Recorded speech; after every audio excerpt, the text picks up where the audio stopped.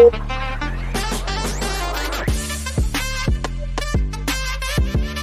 the Replacement Podcast on video. First time in history. 28th episode on Spotify. Chris, I'm pumped. We got a huge episode today. First time in history for you guys. It's going to be on YouTube. Guys, check it out. Got a lot going on today. My Yankees can't hit, but today they actually went 12-6. 12-6 powered by Rizzo, Judge, Torres, all of the guys coming in. Torres with that big home run. Volpe heats up. Judge with that birthday double, drives in 3. Happy 31st birthday, Aaron Judge. Chris, let me see your Mariners. Rep those Mariners. Oh yeah, Chris, how are you today?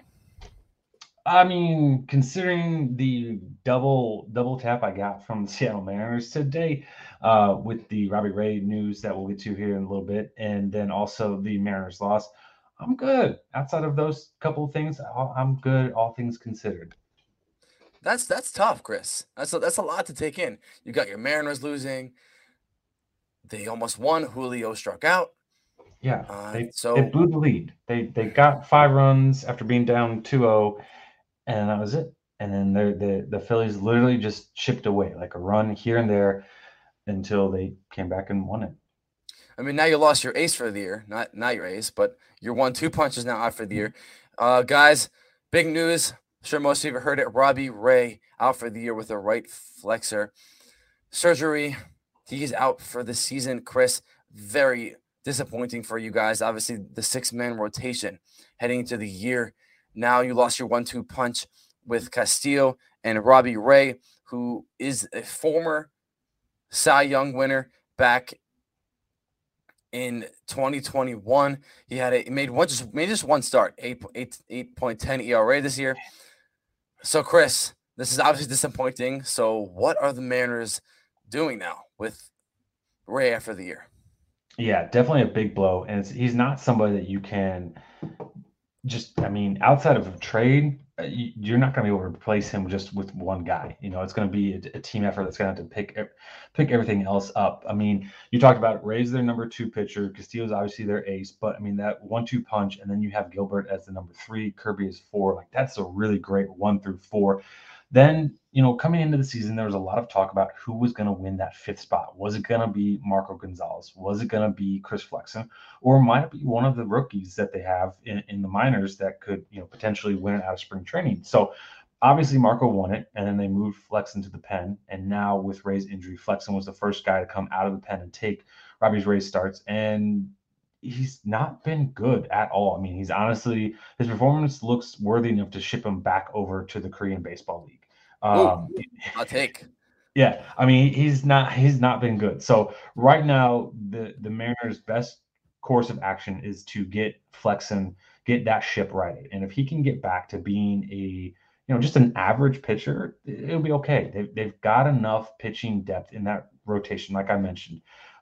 They've, with Kirby and Gilbert and Marco and Castillo, they've got enough in there to be just fine, especially with Flexen being near the back end of it. And then, if he still can't get it righted, you can look at a couple of their youngsters that they've got in the minors, in Bryce Miller and then Emerson Hancock. Now, both of those guys, unfortunately, have not had great starts to the season. It is early, so, there's still a lot of time to be patient with them. And obviously, they're still young in their careers and everything as well. But, you would like to see them, kind of performing a little bit better in the minors. But, if they can kind of get hot, they may force their way up, especially if Flexen continues to struggle. And then you could also go back to Tommy Malone, who had a spot start for the Mariners when Marco Gonzalez left the team to be with his wife to give birth to their 2nd child now. So congratulations to Marco and his family. But, Tommy Malone could be a candidate if Flexen continues to struggle. And then obviously there's the free agent wire, who the headline name there is Madison Bumgarner. But I don't think the Mariners are at that desperate level of them. Going back on that. I don't think they're there to get Mad Bum or anything like that. So obviously Jerry DiPoto is nicknamed Trader Jerry, so you can't rule out the possibility of him trading for another starter. But they've got some options. I would say the silver lining is if we're going to have a big injury blow to the team. I'm kind of glad it's to the starting pitching where they have a lot of depth at.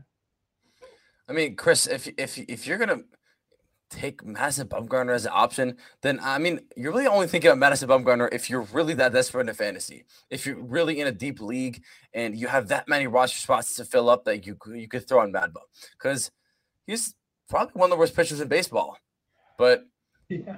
I hear I that. mean, the thing is with Dipoto, he likes reclamation projects. I mean, Chris Flexen was a reclamation project. It worked out well for his season, and he did well last year when he got moved into the bullpen as well. So, could Dipoto look at what Madison Bumgarner did, talk with the pitching coaches and the scouts, talent evaluators, and say, listen, we could probably get Bumgarner to be not what he used to be in San Francisco or even what he was like in his first year or two or even last year with Arizona, but we could get him to be a guy who can give us some length in games. Get us. He may not be able to strike out as many guys as we want him to or anything, but if he can get through and just kind of pitch, be a pitcher, it could be something that could happen. Again, I think that's probably Plan Z. Just because I think there's a lot that needs to go in to get Bumgarner righted. But I think there are better options than going with him. But he is, a name on the free agent market that the Mariners could turn to if they are desperate. So, Chris, we were talking about the impact of Ray and now his absence for the rest of the season. And you were talking about the rotation, and now that has a big void. There's a big gap in between Castillo and then Gonzalez, Gilbert, Kirby, and Flexen, obviously. And, Flexen's coming out struggling. He's been scuffling a little bit. He's got that 8.86 ERA. Jeez. I can't even, I have to take a minute just to, internalize it. 8.86. That's mad bum ready. Okay. Either way, just you got that 4-man rotation. You got those 4 guys locked in. They've come out hot right now. You got Castillo doing Luis Castillo stuff.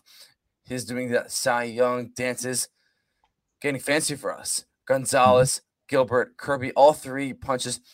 We saw a little bit from Logan Gilbert tonight, and Flexen is obviously the big question. You were talking about Tommy Malone, but I'm a big fan of bullpen games. So, Chris, you guys have a nice bullpen, and you were talking about, in case Flexen continues to struggle, who would be that replacement? And you were talking about Tommy Malone.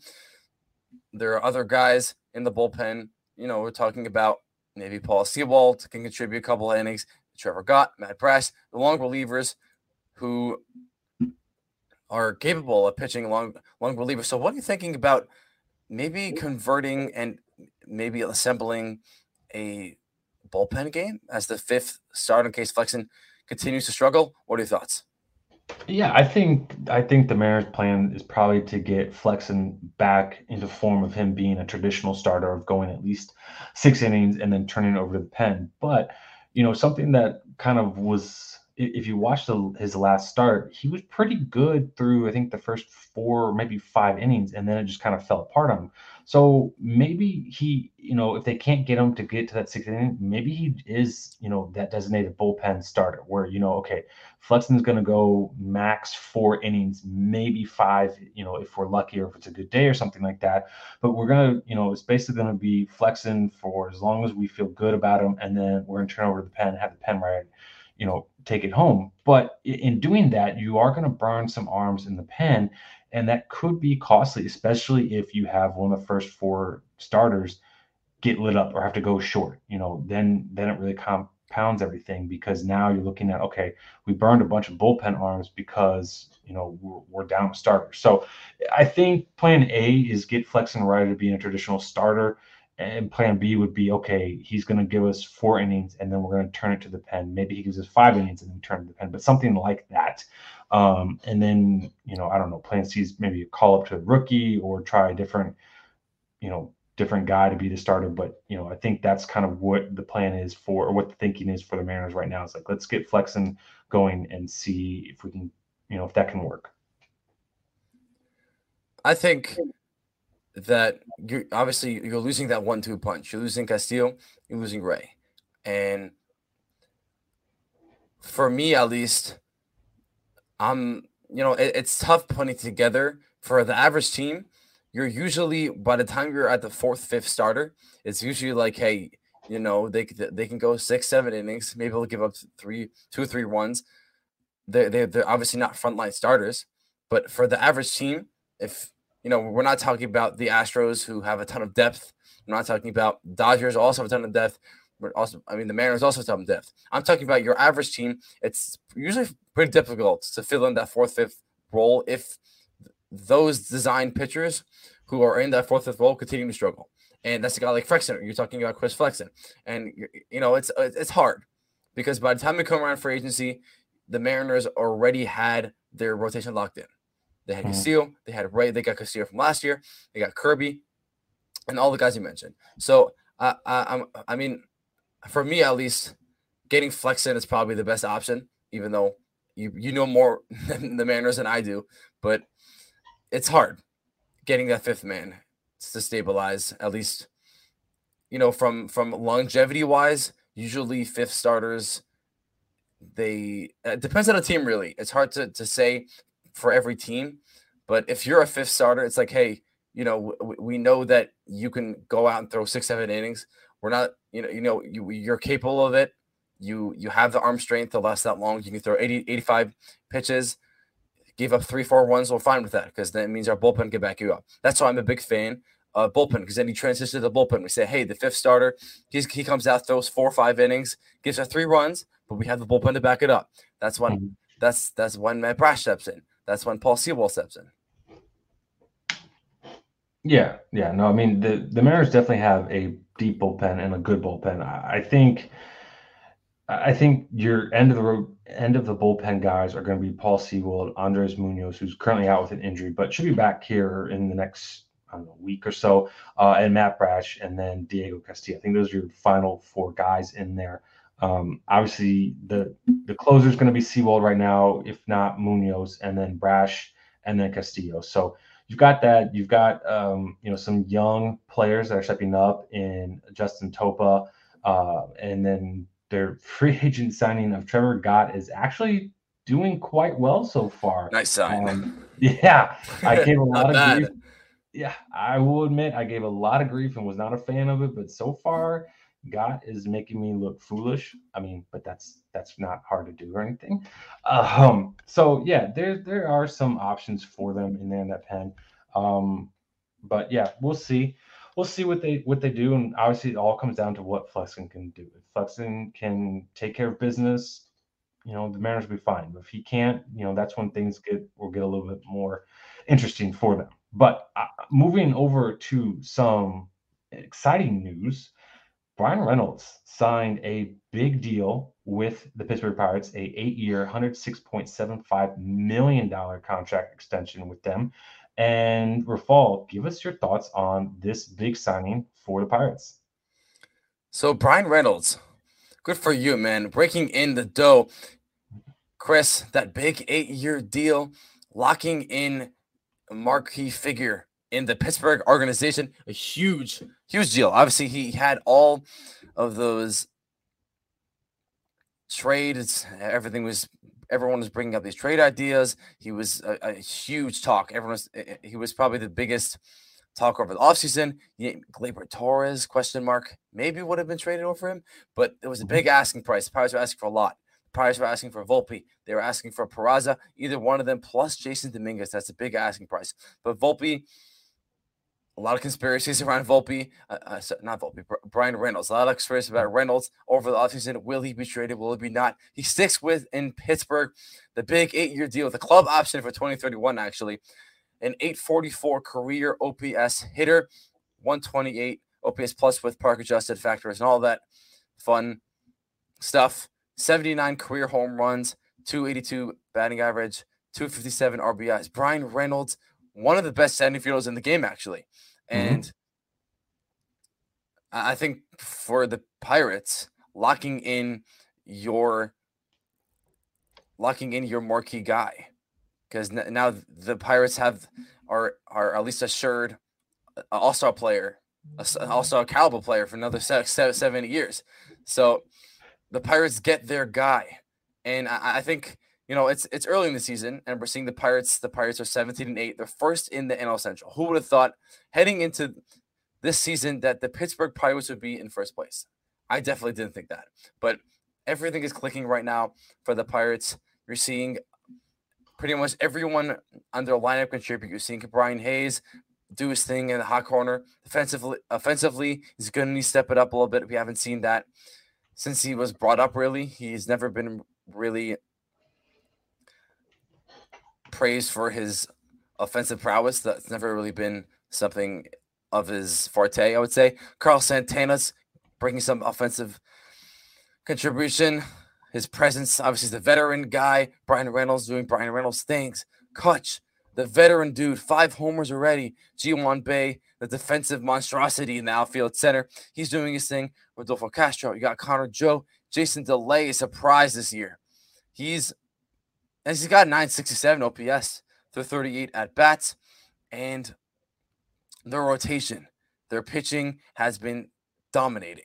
They're pitching Mitch Keller. We're seeing a potential breakout year for Mitch Keller, the Mitch Keller that has been really struggling the past couple seasons, and as of now, where the way he's pitched in his first 5 starts, he has 4 quality starts, 29 and 2/3 of it, and he's got a 1.25 WHIP, 3.65 ERA. Johan Oviedo making an impression. Ronci Contreras had a nice start today. Closed out the Dodgers. Lights out. Dodgers take the fall 8-1. Vince Velasquez and Rachel are kind of middling, but overall, the Pirates are really coming out hot. Chris, obviously, locking in Reynolds is very vital, especially for the Pirates' future. But other than that and the way that they're performing, how do you think this will impact them in a few years down the line? Yeah, so I mean, it's it's good. The Pirates have been, and I have some friends that are Pirates fans. So obviously, we Sorry. both live here in Indianapolis, and the Pirates AAA team is the Indianapolis Indians here. So we get to see a lot of their prospects that come through before they make it to the majors. So we do have some conversations about the big league club, but for them, when they brought up O'Neill Cruz, when they brought up Brian Hayes and Mitch Keller and those guys, and they traded and got Rones Contreras, for me, kind of on the outside of a fandom looking in, I was like, oh, that's great moves, good, stuff to get excited about. And they were kind of like, yeah, we'll see. It's another year of us selling off our star player to get prospects with the message of wait till next year or wait till a few years down the road kind of thing. So like it just gets old, and they've kind of had that message sent to them for I don't know, probably like a decade now. So Brian Reynolds is the guy that was always thought that they would build around, and this contract that he signed now just kind of cements that thought in stone that he is the guy they're going to build around. You've got O'Neill Cruz, who once he heals from his fractured leg should be all right. He definitely is very exciting and a player that will put a lot of fans in the stands, and he seems to make every sort of statcast metric out there just from the exit velocities and the throws he makes from shortstop and everything like that. Like he's just kind of unreal. And then you've got Brian Hayes. So like you've got a lot of pieces in place for the Pirates to start to be building and to start to get some things moving them in the right direction, getting back into the playoff contention, and kind of have that light at the end of the tunnel that the organization has been preaching to their fan base. Like the fans can now actually have something to kind of hold on to and say, okay, you've been telling this, and now we've actually seen some results here. So great for them. This start that they are on is incredible. There is a pirate beat writer that I follow on Twitter, who at the beginning of the season was all about the Pirates being great and having a great season and everything. And I'll be honest, like I was kind of like, there's no way that is going to come true. Like the Pirates are not going to be that good.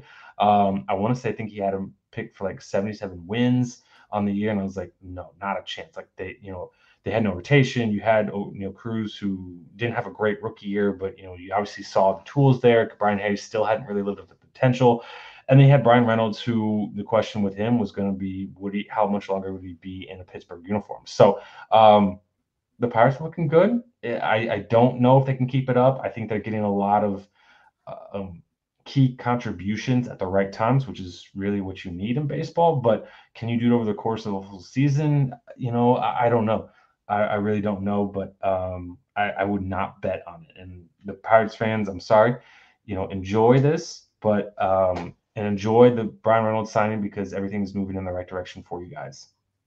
The Pirates are playing good baseball, Mhm. and I don't have to agree with you on this, Chris. I think it's too early to tell because the Brewers are right behind them, and they're only a couple games behind them, and they're doing Brew Crew things in Milwaukee.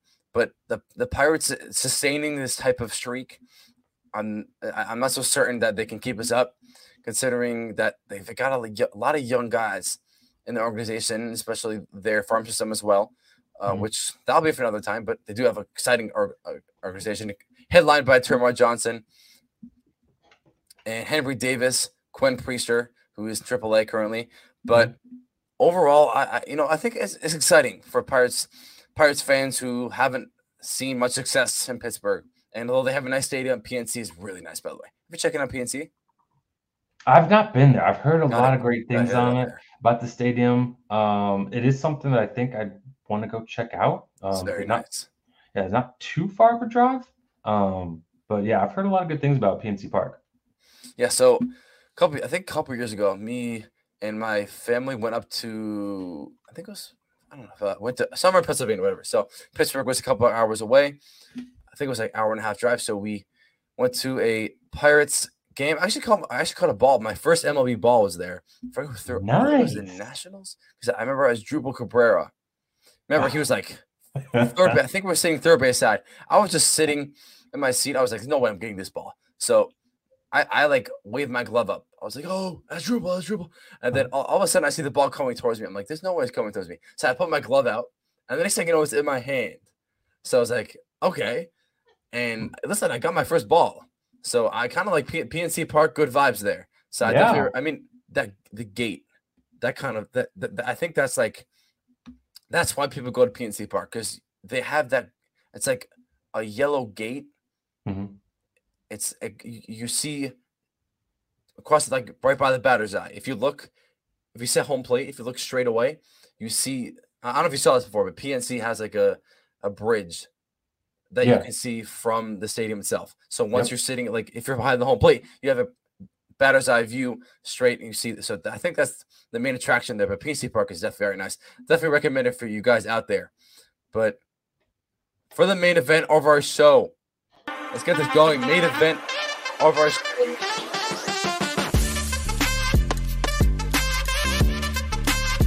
A little sad because it just means that teams are underperforming. So today's topic is teams that are underperforming in each division. So you got my Yanks underperforming. You got those Mariners underperforming. Sorry, Chris, for the shout out. The Mariners need to start hitting. Offense, you need that pitching to step up, even though the pitching is doing quite well. You got that 3 point, you got 10th in ERA, but just overall not coming with big wins. But first, in the AL East, sorry Yankees, but I gotta go with the Yankees. Yankees are underperforming. It's an understatement considering that they're 14-11, and they are over 500, but they're fourth in the AL East, behind the Orioles, behind the Blue Jays, behind the Rays, who just can't stop winning. 20 wins, first win to 20 wins. The Rays can't stop winning, and there's nothing I can do about it. There's nothing I can do by Shane McClanahan doing Cy Young things. There's nothing I can do about Wander Franco being the advanced hitter and one of the most dynamic players in baseball. And he's really coming out doing everything really to start of the season. But the Yankees, just to throw some stats out here, just to substantiate things, 19th in OPS, 700 OPS. Come on, Yankees. 17th in runs, 108 runs scored, 31 homers. They're 8th in homers. That's not too bad, but that's pretty much because the Yankees are contingent on the long ball, and all they do is mash home runs. You got Judge with 6. You got Stanton's got a few. Volpe's got a few. Torres has got a couple. LeMahieu's got 3 or 4. And the funny thing is that the Yankees only lost one series, and that was to the Twins this past series. Sorry, not even the Yankees didn't lose the series yet. They lost the first time, by the way, Chris. First Mhm. time since I forgot what year, 2004, 2001. Forgot first time. First time that the Yankees have lost a season series to the Yeah. Twins since the early 2000s. So I wasn't even alive then. That when the Yankees lost season series to the Twins. So happy for the Twins. You guys take the season series from my Yanks, which is obviously disappointing. But back to underperformance. Rotation wise and pitching wise, Yankees have not been underperforming. They're third in ERA with a 3.36 ERA.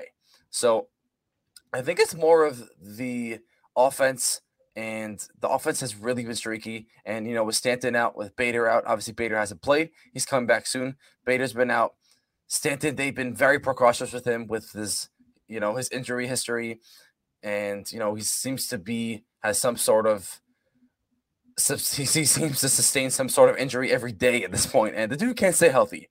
But when he's healthy, he's obviously a big contributor at the plate, and I think the offense really needs to pick things up. Obviously, today we saw that Yankees pull away with a win 12-6, powered by Volpe, Rizzo, Torres with that long home run.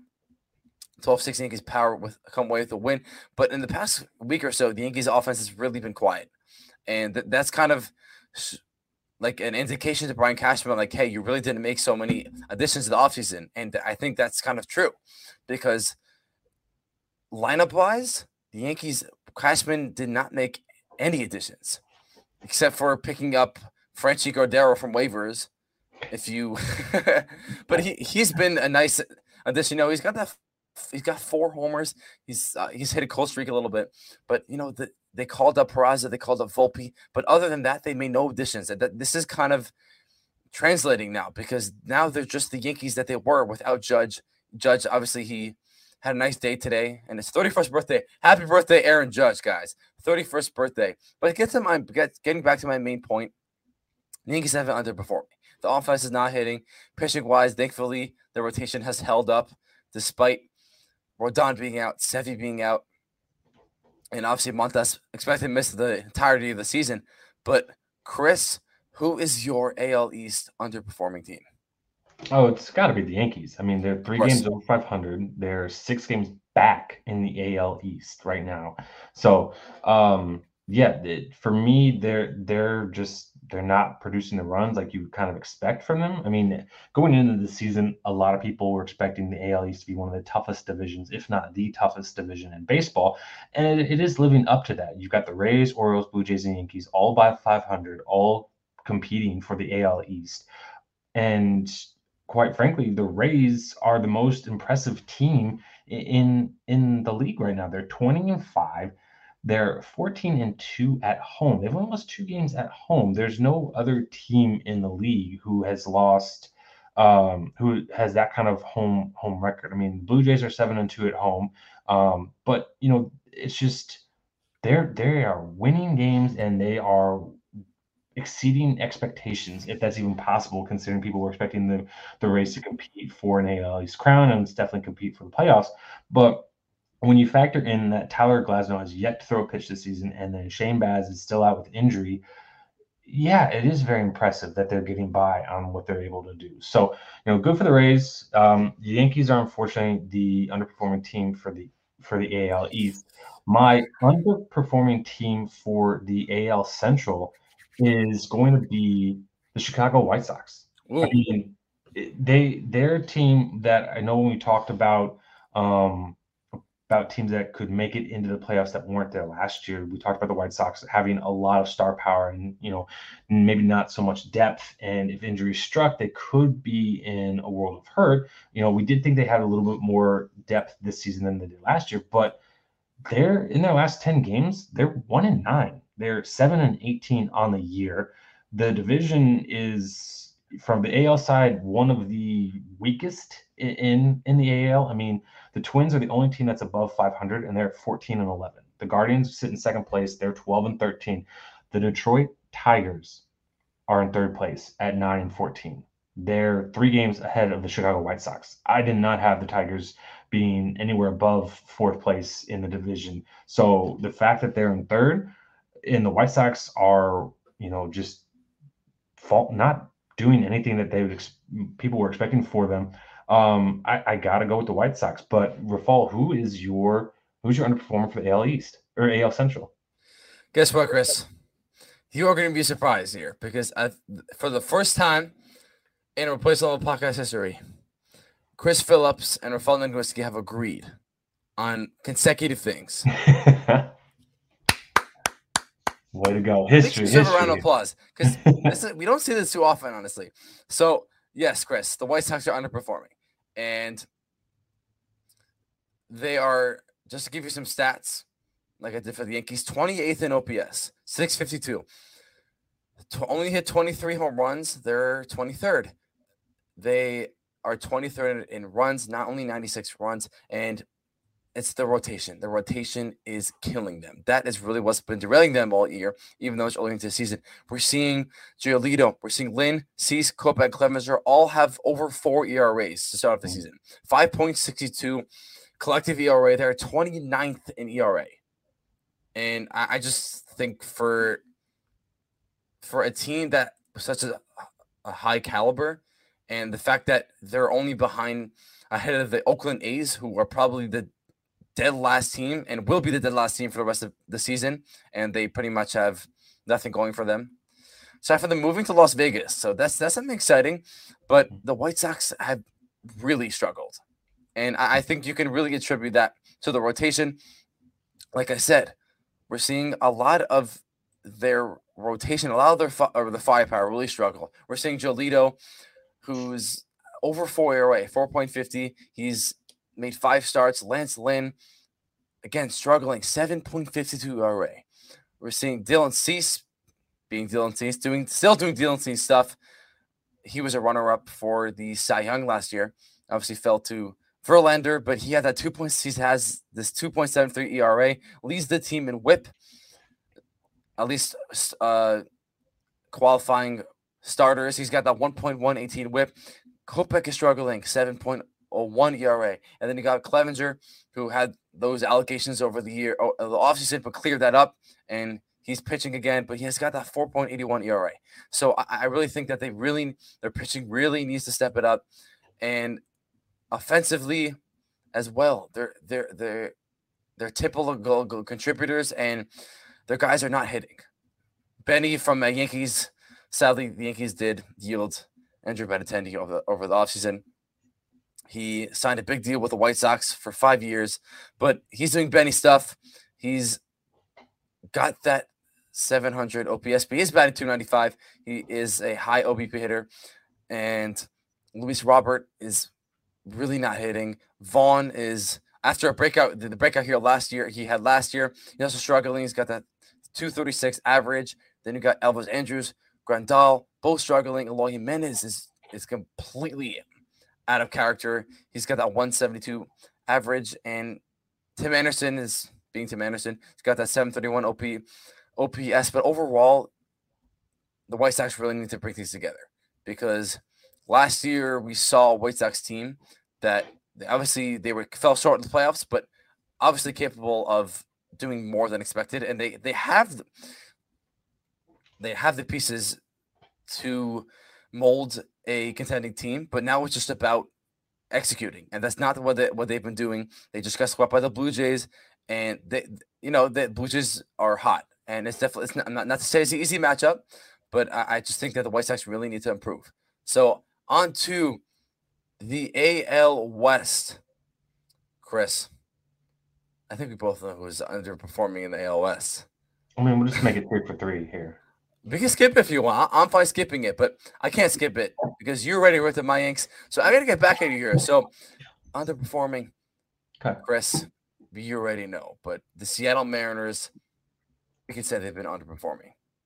Yeah. They are currently 11-13. They just fell short after a closely contested game. They fell short 6-5 to the Phillies, and they've been underperforming. Let's get into the stats and maybe kind of figure out why the Mariners are struggling. So let's just give you guys some stats.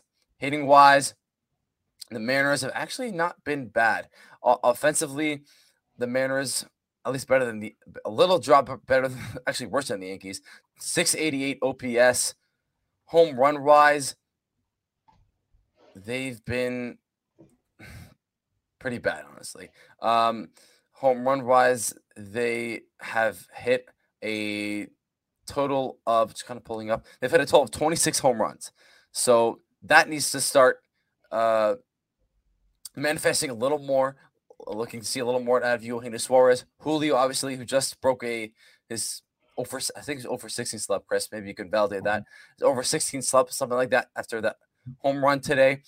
And pitching wise, I think I mentioned earlier before, but pitching wise, they've actually been solid. The 3.81 ERA, 10th, ranking 10th amongst all 30 major league teams. But Chris, you know the Mariners better than me. What is going on with your Mariners? I mean, they a lot of their concern going into the season was that they did not add enough bats this offseason, and it's showing. I mean, you've got Ty France doing Ty France things. You've got Julio, unfortunately, struggling right now. You alluded to his hitless streak that he just snapped with that home run. So hopefully he can get on a roll and get back to doing what we saw him do last year, that won him Rookie of the Year. A surprise is Jared Kelenic finally coming through on all that hype and potential. I mean, he's currently batting 342.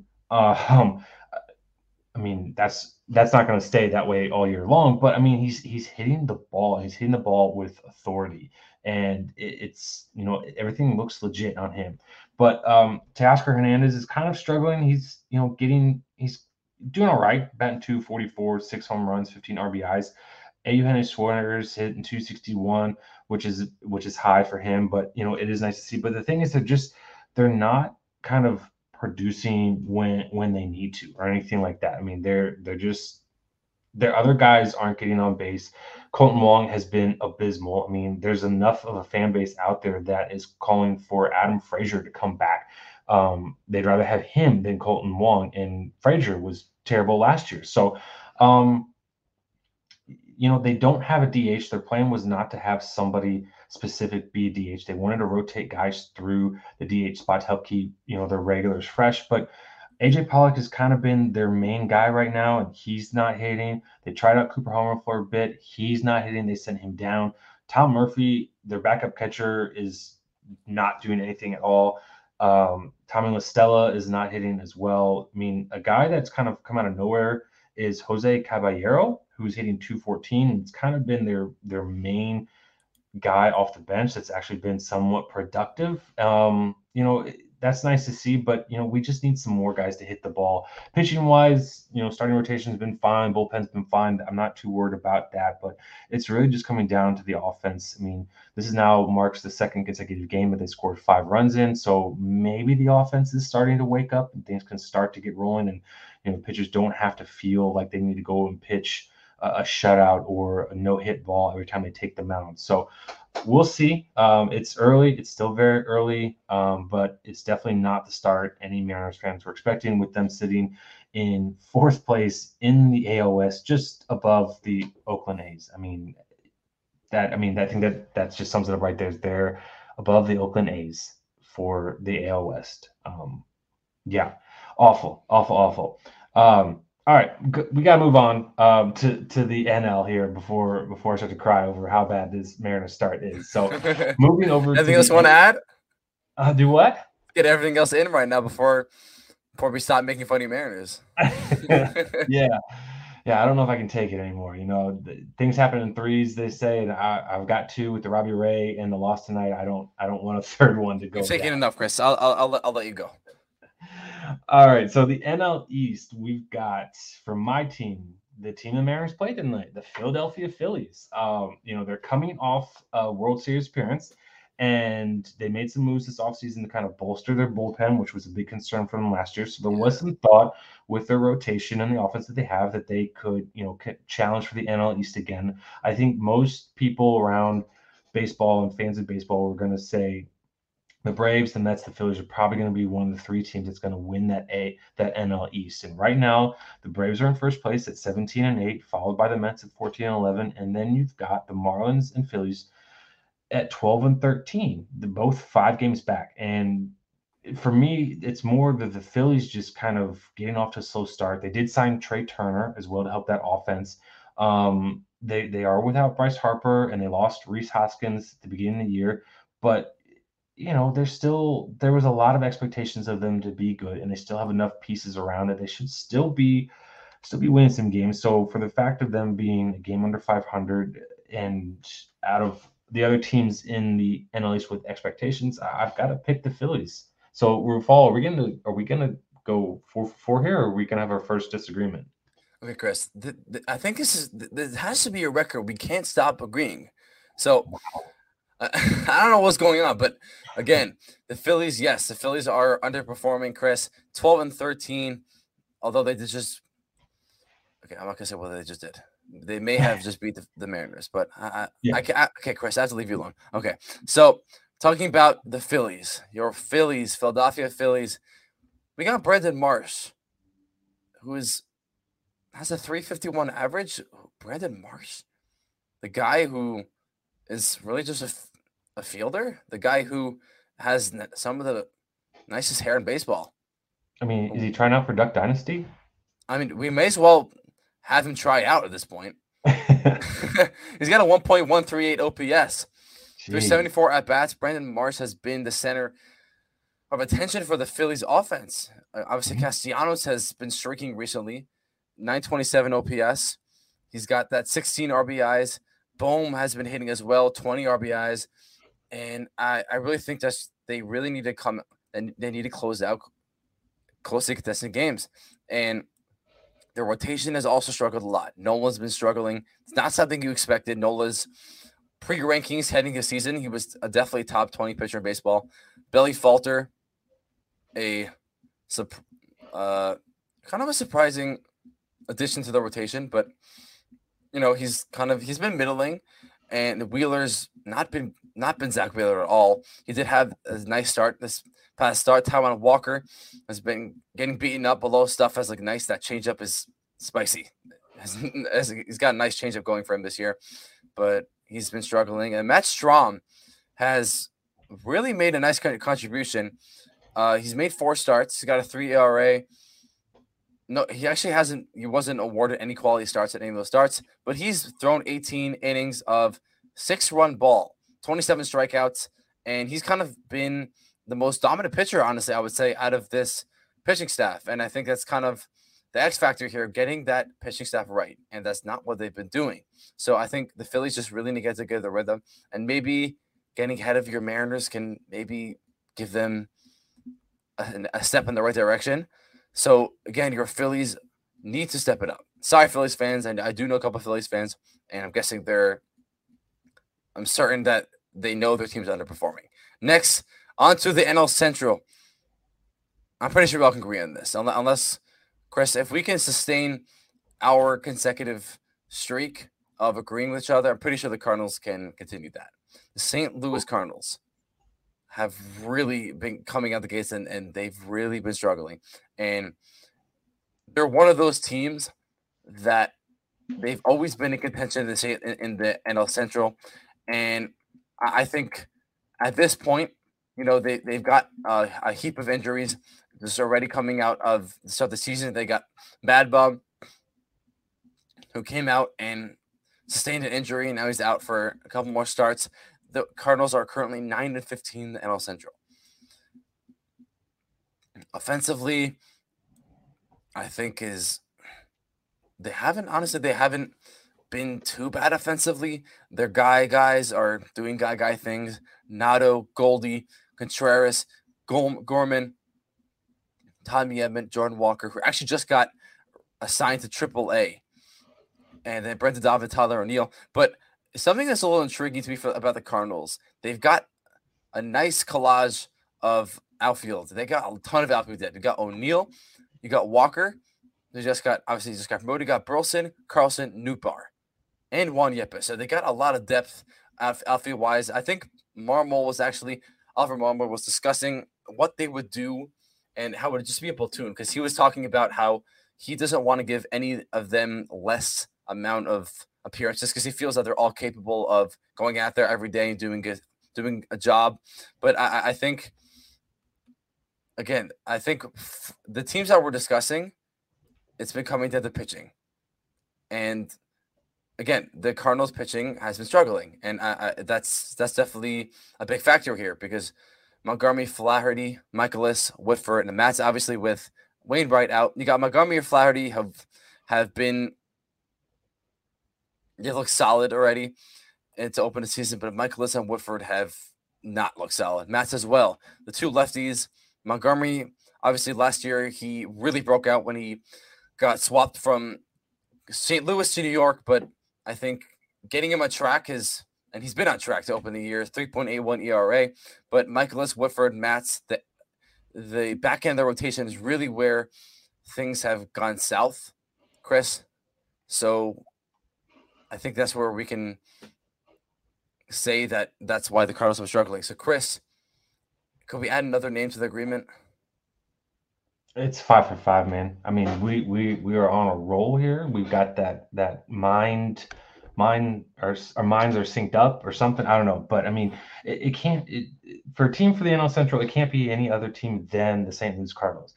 The Cincinnati Reds are currently ahead of them at 10 and 15.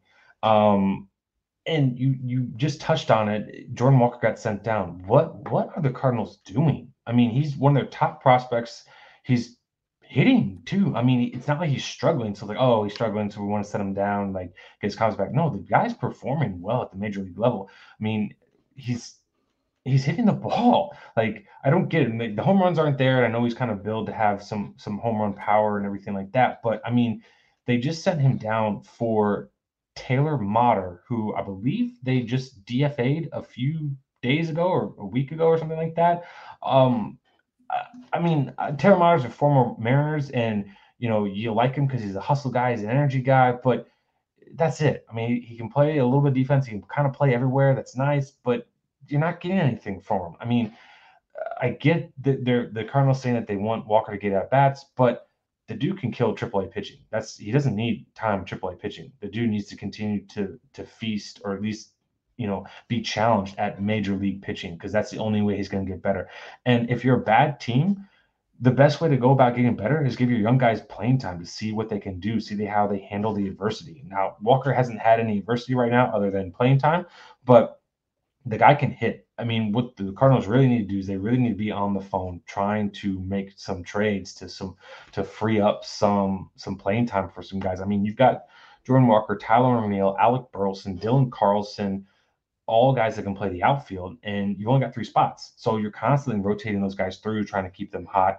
Tommy Edman, and then you got Paul DeJong that's kind of had a nice couple games back, or like at least a good game back. So yeah, I think the Cardinals, they've got too much talent and they could really use an ace for that rotation. They don't have one. Miles Michaelis is nice. Adam Wainwright used to be an ace, but at this point he's not, and he's currently hurt. So he'll come back. I'm sure he'll do fine. But they don't have an ace guy. Jake Flaherty was looking like it. Then he had a couple of seasons with injuries, and he's starting to look like he's rounding into form. A little bit on the wild side, like he's still got a lot of walks.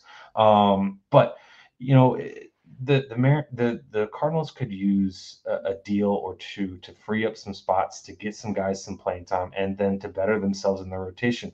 You look at their bullpen; it's not too bad, but I think a big shock has been the lack of dominance from Ryan Helsley, who was kind of lights out last year for him. He's looked kind of mortal. He's looked like a classic stereotypical bullpen guy, having a great year and then, not so much. I mean, he's 3 of 6 on saves.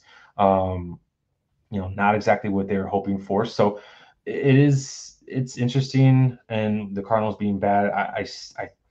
I'm not ready to say they're done or anything like that. Obviously, it's way too early in the season. They've got too much talent, I believe, to continue to struggle. But it's not good right now. Right now, they are the underperforming team in that NL Central.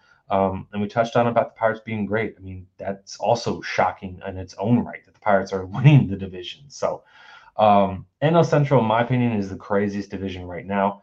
Rafal, are you in agreement with me on that? That the NL Central is the most topsy turvy, upside down Yes. division? there's too much going on, honestly, to really. I mean, the Dodgers were at one point underperforming, but they've kind of picked it up in the past week or so. They started winning more games. They kind of had a nice series against the Cubs. But I'm guessing we both can say Padres. Yeah. It's a solid guess. I mean, Soto is just been completely nowhere. He's fallen off the map. He's hitting 178. Machado's hitting 214. So where else you got to go? There's really nowhere else to go if your top two guys aren't hitting, which is what your lineup is based on. Those top three guys pretty much. And then the rest of the lineup is kind of been morbid also. So you need those guys to step up, and that just hasn't been happening. So I guess we can say Padres. Yeah, I mean, and they got Tatis back, and I mean, That's he's struggled as well. But I mean, he hasn't been back for very long, so like let's give him some more time. But yeah, I mean, their star players are not doing what people are expecting them to do, and the Padres are, I'd say, a great example of a team that expecting their stars to do star things, and the rest of the guys just to kind of do what they do because they don't necessarily need those guys to be above their weight class, so to speak, or anything like that. Like, you can have Machado, Soto, Tatis, Bogarts. Those guys basically carry the offense because those guys are the stars of the game. So, yeah. The other thing is their rotation hasn't been quite as good either. Yu Darvish had a bad start, left with cramps in his leg. So we'll see. I mean, the NL West, though, I think is a division that the Padres can still win. But it's a tougher division, I think, than a lot of people thought going into the year. And right now, Diamondbacks are in first at 14-12, just a half game above the aforementioned Dodgers and a game and a half above the Padres. So, there could be some changing of the guard here next time we do a show, next time we talk about underperforming teams in the division. But for right now, I think, I think we need to mark this episode down as the first time that we agreed on everything. There was I can't think of a disagreement that we had. We went perfect. Yeah. I mean, we covered 6 divisions and 6 for 6. I just want to add one more thing about the Padres because I just think we need to give it a little more time to get the division to shake out a little more because I still feel that there's a lot games left to be played, around close to 140 games left in the season. There's still a lot of time for the division to shake out a little bit, settle, and for those teams like the Dodgers and Padres to really find a rhythm. But I think that's just time. And obviously we're not going to see Soto and Machado play at such a replacement level caliber for a long time. But we just need them to start hitting and making contact and, being Machado and Soto because that's who they are, I guess. But let's wrap things up. First episode, and again,